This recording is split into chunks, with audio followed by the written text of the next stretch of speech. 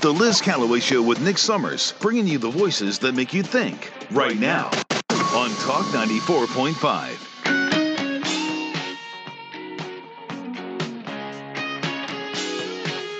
It is 8:37 on the Liz Calloway Show with Nick Summers. We are very excited to bring to you this next guest. And his name is Tim Rivers. He is the author of American Gulag Chronicles. And if you go on to that website I told you about earlier, I mentioned all about Tim Rivers. Go to j6patriotnews.com. Follow along. This is going to blow your mind and make you really sick. That's how I feel when I look at this website. No offense, Tim, but I'm very worried for these people. Joining us right now, Tim Rivers. Good morning. Tim, are you there? Can you hear me? You should be there. All of my buttons are right. All right. Oh, now I can hear you there. Okay. Thank you. And thank you for joining us, Tim. I read this and I get so much anxiety. I happened to watch a CNN report yesterday on a woman named Rachel. I don't know if you got to see her story, but she was about to enter into a 5-year sentence, a mother of 8. She's probably in her 50s. She has 6 grandchildren. What in the world? Did you get to see that segment? Oh.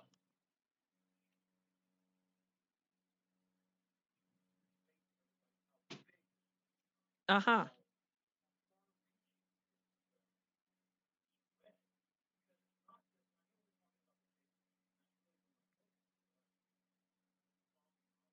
Hmm. What do you mean? Ah.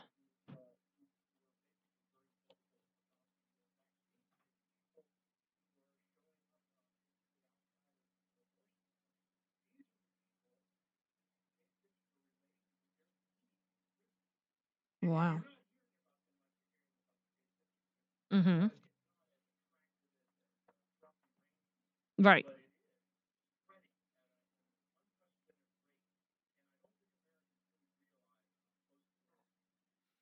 Well, Tim, if it wasn't for you, and I really mean this, and I mean having have doing these letters and reading these letters from people about what they're going through in jail and what they're thinking about, it really gives me great worry. Like you said, it could be any of us next at any time. And as we know, there are more and more people being arrested. We have 4 from South Carolina being arrested, but we know that there are a lot more people from this area that listen to the show, perhaps, that were there in D.C. that day. I don't know how close to the proximity of the Capitol, but they came back with stories.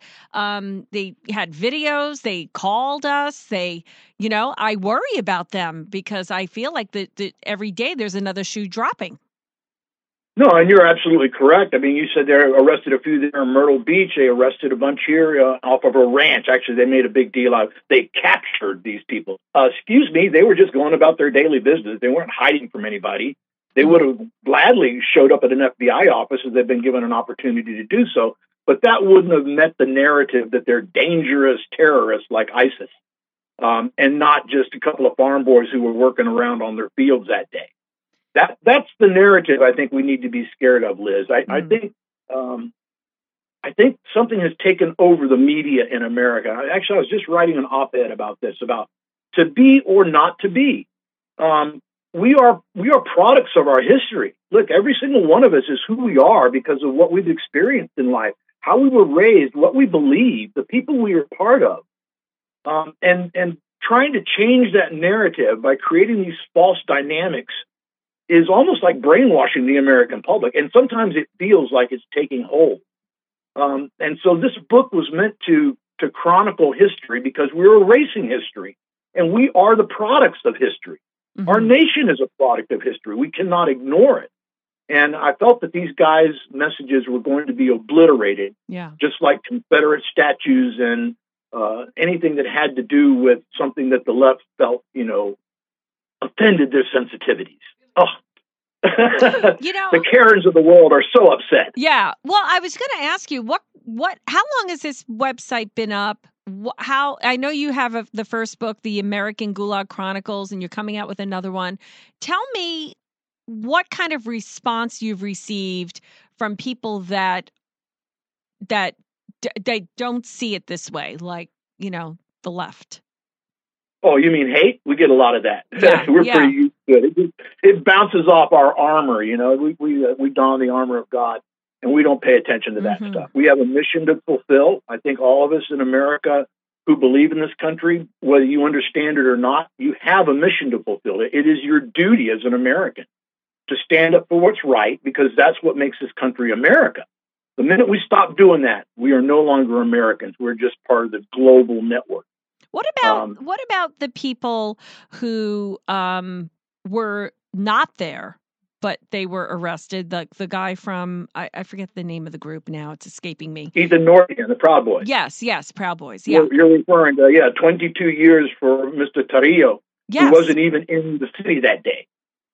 Yeah. What do we make out of that? This fulfills the narrative. The Proud Boys are being shown as a militant group. I have partied with them, and I'm going to tell you, they're a bunch of guys who like to go out on the weekends and drink away from the wives. Mm-hmm. And that's what it is. It's a men's club. It's a fraternity. Yeah. It is not a militant organization.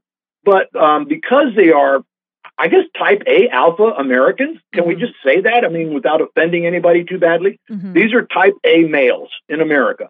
They have a particular machismo to them. I mean, that's not an American word, but I'm going to use it anyway. Okay. And so when they showed up at these rallies, as they did, in order to talk about their own political beliefs and their feelings about what America was about, they found that they were attacked by BLM and Antifa repeatedly and violently.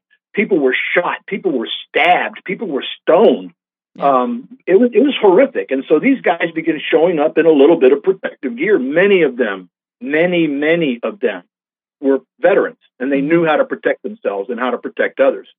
And so all these pictures you see that they love to fulfill the narrative with these guys and, wearing protective vests and in some cases helmets and carrying medical kits.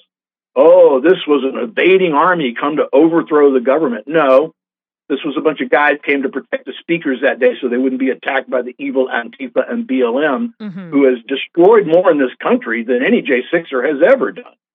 And yet it has to be that way, because that is what fulfills this narrative of a militant Trump who attempted to throw in an insurrection with his favored troops. It's all a lie. It's all a false narrative. And anybody who believes it is becoming brainwashed. And it's an attempt to erase history, Liz. And that's the biggest problem, Tim, because we are who we are. Tim, we heard that there were cases where January 6th defendants were successful, but their records were sealed. Do we know anything about that? Well, mostly they just could not prove the narrative. Again, so much we have endeavored so hard, not only through these letters, which are first-person testimonies. I guess that's really the way to look at this. Mm-hmm. People said, "Oh, you wrote a great book." Actually, I didn't write anything. I took all these letters that these men were sending out to America, and I compiled them. I introduced them, so I guess I did a little writing. But this is not my book. This is the book that belongs to the J6 prisoners, the J6 community, the J6 family. This is their messages and their history of what's happening to them. And you're right. There is a second book. Book one covered the first year. Actually, it was already into the first year. September of 21 through September of 22.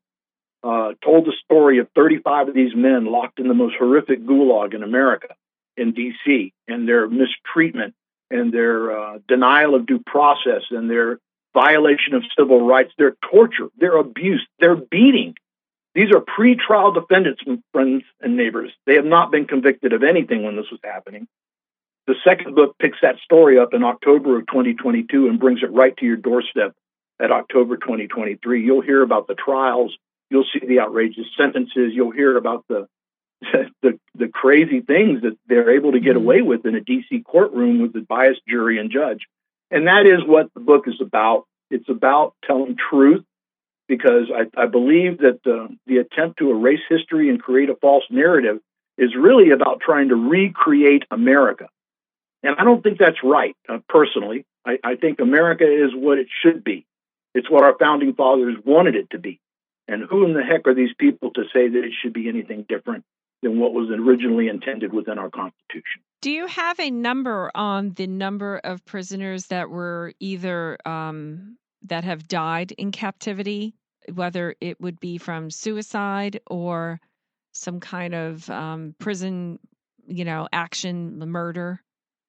Nobody has been killed in prison, although many people have been seriously injured and wounded. One gentleman has lost the vision in his eyes, has suffered multiple concussions and traumatic brain injury from a beating by guards. Mm-hmm. Many of these men have, yes, by COs, by corrections officers.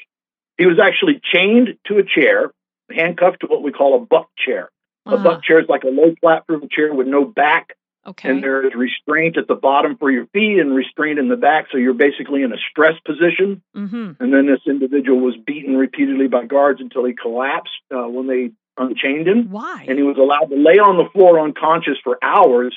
When his wife had heard about it from another prisoner and dispatched a ambulance, the warden turned the ambulance away, and eventually the individual had to be resuscitated. And he suffers permanent brain injury from this and permanent damage and loss of sight in one eye. These are crimes. I want to make sure everybody understands this. These are crimes under color of law. This is something that we would not even do in Gitmo. This is something you might experience in a terrorist camp in the Sudan. And so I begin to wonder what has happened to our government. And I guess the only way to find out the reality of these things is to take it from the horse's mouth. And that's what the book is about. Mm-hmm. That's what these movies and documentaries that we've been creating are about. Yeah. These wonderful people that have been putting out this stuff. Please go to stophate.com and watch J6, The Real Timeline. That will erase any doubts you had about what happened that day. Because it is everything shown in a parallel timeline. So you can see where everybody was at exactly the same time. And it destroys the narrative that the White House rotating talking heads have been spitting out into the public. There are some members of Congress that are holding on to this. I mean, we hear from Clay Higgins. We hear from people who are fighting for J6ers. Is there any progress? I mean, I feel like there's no progress on helping these people. It feels that way, but I guess we have to be realistic about what's going on. How do I win in a biased court? How do I fight when I'm not given due process? How do I defend myself when I'm not allowed access to discovery evidence or 40,000 hours of crazy video that would take me 3 years to go through? These things are really manufactured, Liz. They're not normal American process. They're not normal judicial process. They're not constitutional process. This is an attempt to basically, how did that guy put it? Fundamentally recreate America. No. Mm-hmm. America is who it's supposed to be, and we don't want to recreate it. At least I don't. And I think that comes so clearly through in these men and women's letters. They just open their hearts in these letters to the supporters who have been writing to them. The second book is The Art of Confinement. And I named it that because they've gone from, I just want you to imagine, Liz, because it could happen to you or I because of what we do and who we are and what we say. Just imagine that, you're in bed at 4:00 in the morning and you hear an explosion out in your living room. And there's smoke, and suddenly you hear voices and people screaming and running. And the people in your children's bedroom, there's a guy in your bedroom pointing a gun at you and your wife in your bed. You're partially undressed. They're screaming and hollering. There's smoke coming into the house. People grab you, put you on the ground, throw flex cuffs on you, drag you and your children and your family into the front yard in the dark, in the cold, in the rain. It just doesn't matter. Where you're met by 50 registered agents with an MRAP or an armored vehicle. All your neighbors are in their front yard because they've knocked on all their doors and told them there's something going down. Stay inside. So, of course, the first thing you're going to do is run outside to watch it, right? Mm-hmm. This is a shock and awe kind of a show, and the result of that is you'll get carried away to some place where you don't have access to the people you love and the support you need, and then you'll be put into this grinder where you'll be many cases denied bond, denied due process, denied access to attorneys, denied privileged information. It just goes on, the amount of constitutional violations that happen. And even though you can protest as loudly as you want, the only people you can protest to are the people who are doing it to you. And so there's a problem here. Our departments of justice, in my personal opinion, is all three-letter agencies, period, has become corrupted in a power base for politicians. And they're able to use this for what we keep hearing over and over again as lawfare. And people are dying. You did mention suicides. Yes, there's over 11, I think 12, maybe. We lost one almost a month ago, might be 13 at this point. Many of them, by the way, I just want to point out, are the police officers who were there that day who can no longer live with the shame of what happened. Mm-hmm. Some people say, "Oh, it's the trauma." It isn't. It's why you wouldn't kill yourself because it was really, really a bad day, because that's police officers have bad days all the time. Mm-hmm. It has to be something that has impinged your psyche to the point where you can no longer live with yourself. That's just my personal opinion. Maybe it's different. Maybe there was another reason they did it. But the suicides are a screaming. Well, these are these are very proud American people that feel like they're on the right side, and they usually do the right thing by God, by their family, and they suddenly became this embarrassment to their family. They've maybe put their family into bankruptcy with legal bills and disrupted can't see their children. I mean, like, they're not, dyed in the wool criminals. Like, they don't live this thug life. And then all of a sudden, this is what they are, being told they are. And I think, they can't handle the disgrace that they feel that they have brought to their families, and it's too much to deal with. And some of them are, they've kind of risen to the moment, it seems, and they are holding steadfast. But I mean, I feel like their only hope, really, America's only hope, our only hope, is the reelection of Trump. And I can't believe it's come down to one person that could literally turn the life around of these people by pardoning them. And even that's going to be a process and a fight, and God only knows what'll happen. But we have to get him elected first. I feel like what other hope is there? I would agree with you, but I'm going to tell you that if you're expecting this to be a calm and reasoned acceptance of an election, it's just not taught. You're going to see destruction in this country like you've never seen. Oh my gosh! Because if they manage to take Trump off the ballot and put him in jail, the conservatives of this country will rise up in a way that I don't think you've ever seen before. I'm afraid of that. I am definitely afraid of that. And if Trump wins, then the left is going to go berserk and start, recreating their summer of love. Yeah.